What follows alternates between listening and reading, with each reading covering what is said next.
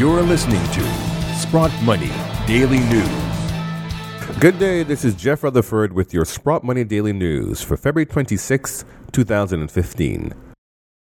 The OPEC member states are discussing the possibility of an emergency meeting should oil prices continue to fall, said Nigerian oil minister and OPEC president Dizzani Alison Madueke this week. Prices have dropped by more than half since their peak last summer. Madueke maintains that if the price slips any further, it is likely that she will have to call an extraordinary meeting of OPEC within the next 6 weeks, adding that discussions are already underway. Madueke expects oil prices to stabilize, at least at the current level, because otherwise it would be difficult or more impossible for some cartel members to implement their planned budgets. At the time of her comments, Brent crude was trading at $59.95 per barrel, and the price for WTI crude at $49.89 per barrel. Despite the president's willingness to hold an emergency meeting, many market analysts believe OPEC's de facto leader, Saudi Arabia, is unlikely to participate. Alison Madueke stressed that OPEC cannot stabilize the oil market alone. That's why the cartel should consult other key oil producers, such as the United States, Russia, as well as global groups like the International Energy Agency and the G20. Switzerland's Competition Commission, WICO, is looking into possible manipulation of price fixing in the precious metal market, as stated by the Commission's spokesman on Tuesday. The gold and silver fixes, along with other commodity benchmarks, have come under increasing scrutiny by regulators in Europe and the United States since the LIBOR manipulation case in 2012. WICO has admitted that they are in the midst of a preliminary investigation into the manipulation of gold and precious metal price fixing, and said the investigation began last year.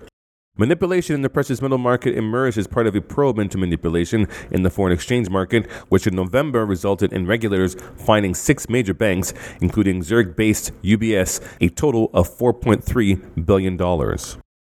Gold held on to gains today as investors digested a vast amount of U.S. data on initial unemployment claims, consumer price inflation, and durable goods orders. The U.S. Department of Labor said the number of people filing for initial jobless benefits increased by 31,000 last week to 313,000 from the previous week's total of 282,000. Analysts had expected initial jobless claims to rise by 8,000 to 290,000 last week.